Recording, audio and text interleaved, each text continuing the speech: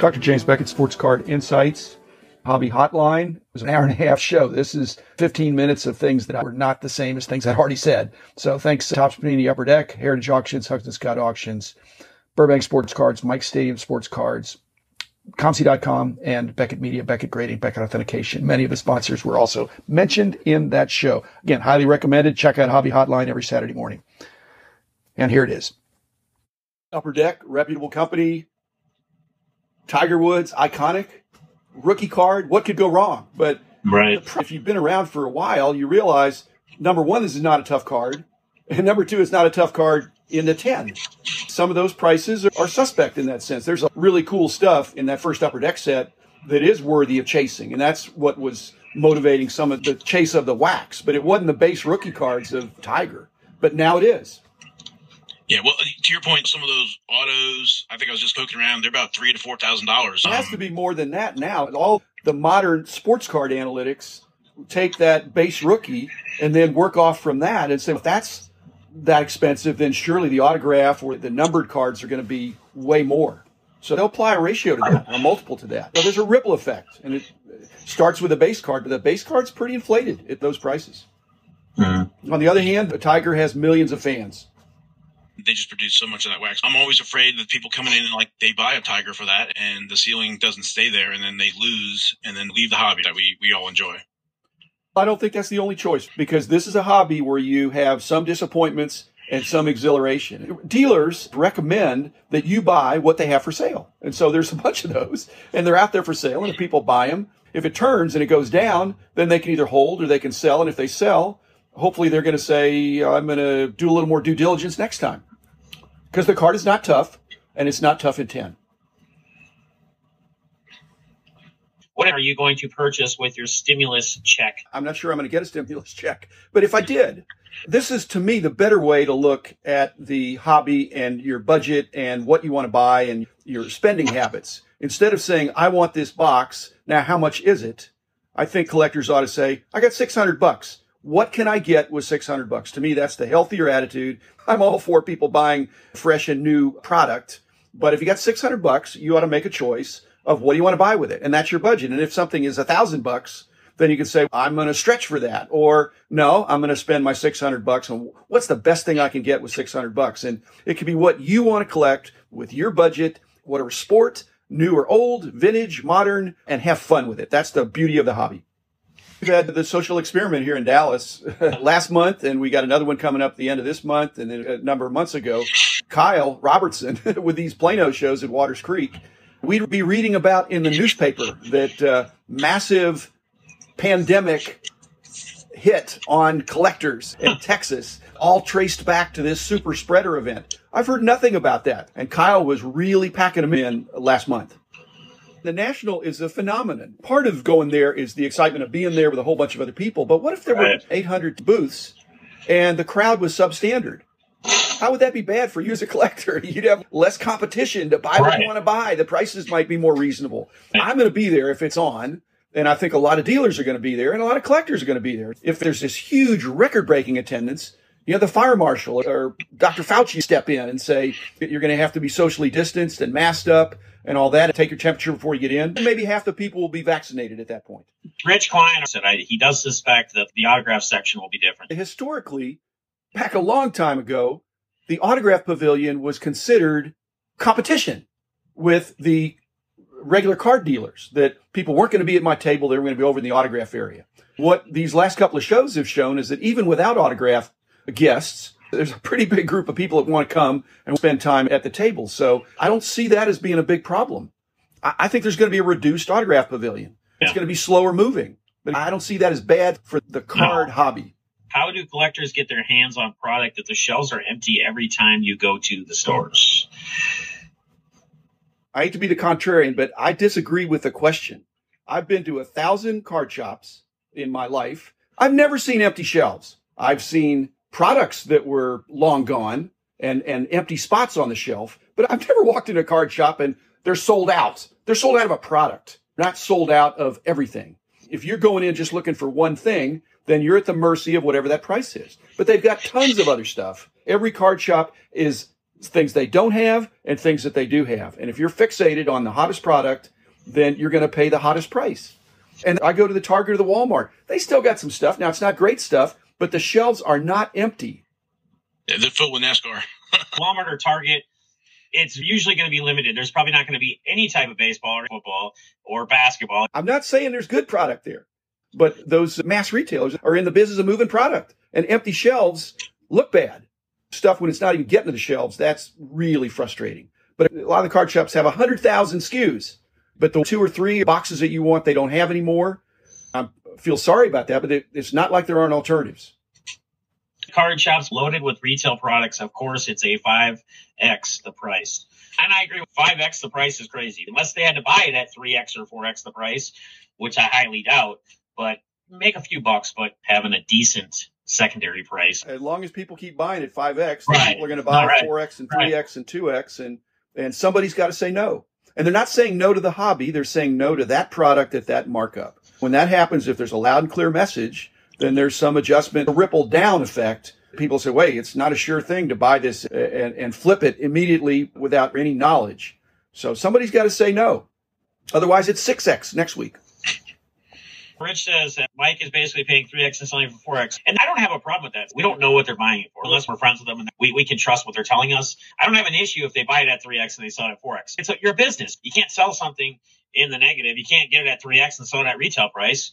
That's not smart business. It's a business, but there's some businesses that are like very transactional. The seller doesn't know the buyer. Who cares? It's just a commodity. Mike Fruitman, on the other hand, highly relational. He doesn't even think he has customers. He has collectors that come into his store up in Aurora, Colorado. And so being relational, he wants collectors to know that he's trying to take care of them. So he's trying to source product as cheap as he can, which might be $65 for a blaster. And then when he sells it for $79, which is, not an unreasonable markup for a retail store, but he wants people to know that because he wants repeat business.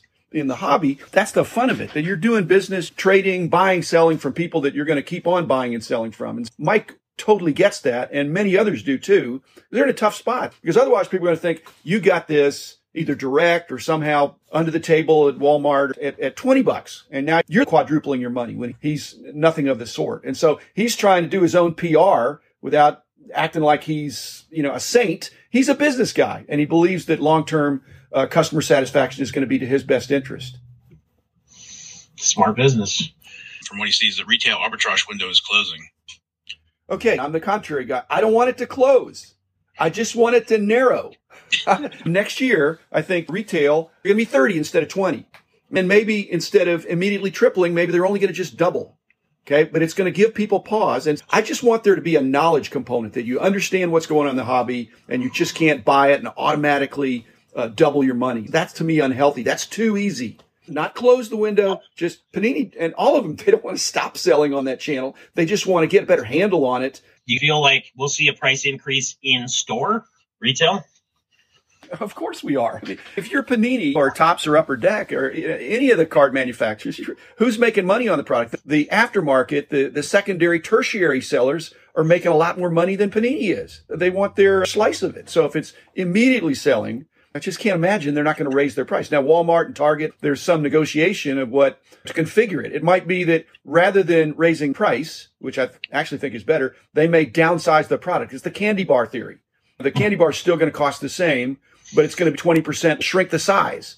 Well, I hate to say it's about the money, but they have minimum guarantees to the leagues and the players. And so it's about the dollars they can bring in. So they're not in favor of shrinking the number of cards as much as they are of increasing the number of dollars. So if I were them, that's what I'd do.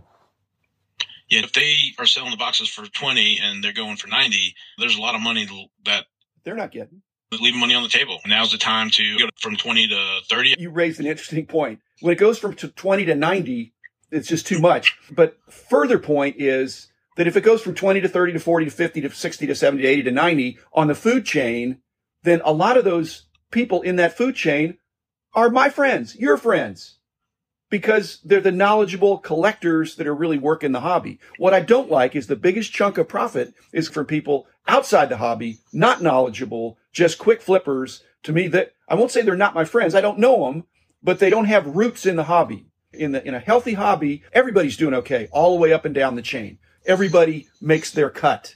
But when it's sidestepped by somebody swooping in, picking up all the stuff that are not really part of our industry, opportunists, if they jump in and become part of our industry, then that's better. And I can't restrict, but I love it when my friends prosper in this industry. When I hear of somebody making a good deal, I think that's great. But these are not people in our industry. If it's too easy, I don't want to stop the flipping. I just don't want it to be such a big chunk. The flippers are the ones that are doing the best. That's what I don't like. Yeah. If there's some opportunity to be strategically flipping, that's fundamental to our industry. If they raise the price, do you think they should be making the value worth it? More guaranteed autos or something? It already is worth it. It's already selling at a multiple of the original price. When it's flying off the shelves at a certain price, why would you improve the product? When we buy the packs, it's a little bit of gambling. You never know who you're going to get. But that's based on the SRP. It's already selling it, 3, 4, 5, 6 times. All it means is that when Panini does a product and they spec it out, that let's say charitably half the people don't get value for the box and half do, and a few of them just hit a home run. Multiply by 3x or 4x or 5x, then 90% of the people are not going to get a good deal on that box. But there's still the home run hitters, the ones that are going for the huge cards. There's still going to be a few that hit, like Vegas. The people that brag are the ones that come back that made a lot of money. Most people come back with less than they went with. And the big payout cards continue to go up in price. That's really what's driving it. Why pay more to improve quality? Quality control is not a look at each card individually before it goes in the pack. That's not practical. So there are tolerances for the cards, so there's sampling and stuff like that. Secondly, the hobby needs to change our terminology. Instead of ripping packs, we need to be gently opening the packs. Rip the pack. I've had different ways over the years where I've opened packs, and some can be more damaging than others. I don't try to mess them up. But Panini can say, you messed it up. It was okay on our end if there's a crease. You crunched it in with some other product or something. So that's why you should always open your stuff live, record it. Right. Usually have a little code on the box and show that code and show everything, pulling it out of the box, the pack sitting there, you opening each pack right on camera. You can watch the whole process. It's the same discussion we had with customer service many months ago on this show. That the card companies are in it to make money. They don't want to have bad customer service, but they maybe don't want to have great customer service if it means doubling their customer service staff so that they can get the calls on the first ring. Same thing with quality control. To have perfect quality control is very expensive. So they want to have optimal quality control. And that's going to mean an occasional problem that hopefully they'll deal with honorably. As you said, if you didn't do anything wrong, then hopefully they'll make good on that. I think about the retail dilemmas. You don't want to get your frustration quotient too high, especially for people coming into the hobby. If you tell them, hey, go buy this product, and they go and it's not available, that's frustration. And too much frustration is bad. The challenge of the quest is what's cool about the industry. So again, it can't be too easy, but it can't be too hard. Too simple, that'd be bad. Too complicated, that'd be bad. Brody, the most insightful 12-and-a-half-year-old in our industry. What would make the hobby too expensive? If everything doubled in price, except that there's dollar boxes. So if you just have $20 or $50, you get 20 or 50 cards. And some of the big dollar boxes, you got a whole array of players, new and old. And so I think you can get in, but you can't always get in with the product you want at the old price because prices keep going up. You've got to be flexible to say, I want to get in this hobby and I'm going to start within my budget and I'm going to work my way up. When you walk into a card show, there's a lot of expensive stuff, expensive wax, but there's a lot of stuff that isn't that expensive. It's not as in high demand, but it's still something. And if you're sharp, you can parlay that. When I used to tell people I was into cards, they'd say, oh, you're into cars. Yes, I'm into cards. But you don't go to the car lot, whether it's a new car place or an old car, and say, I don't think most people don't go there and say, what's the most expensive car you have? They say, here's what I'm looking for.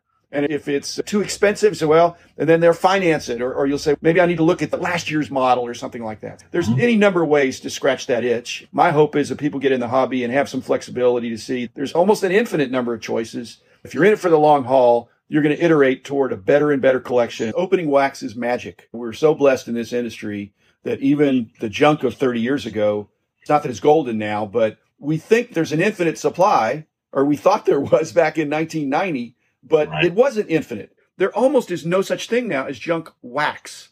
There are junk cards, there are junk products, but if they're in the wax form, they're desirable because of the unknown of what you might get. Even though the best card you can get in some of these products retails for $1 ungraded. But, if it gets a 10, who knows? But junk wax, there almost is no such thing.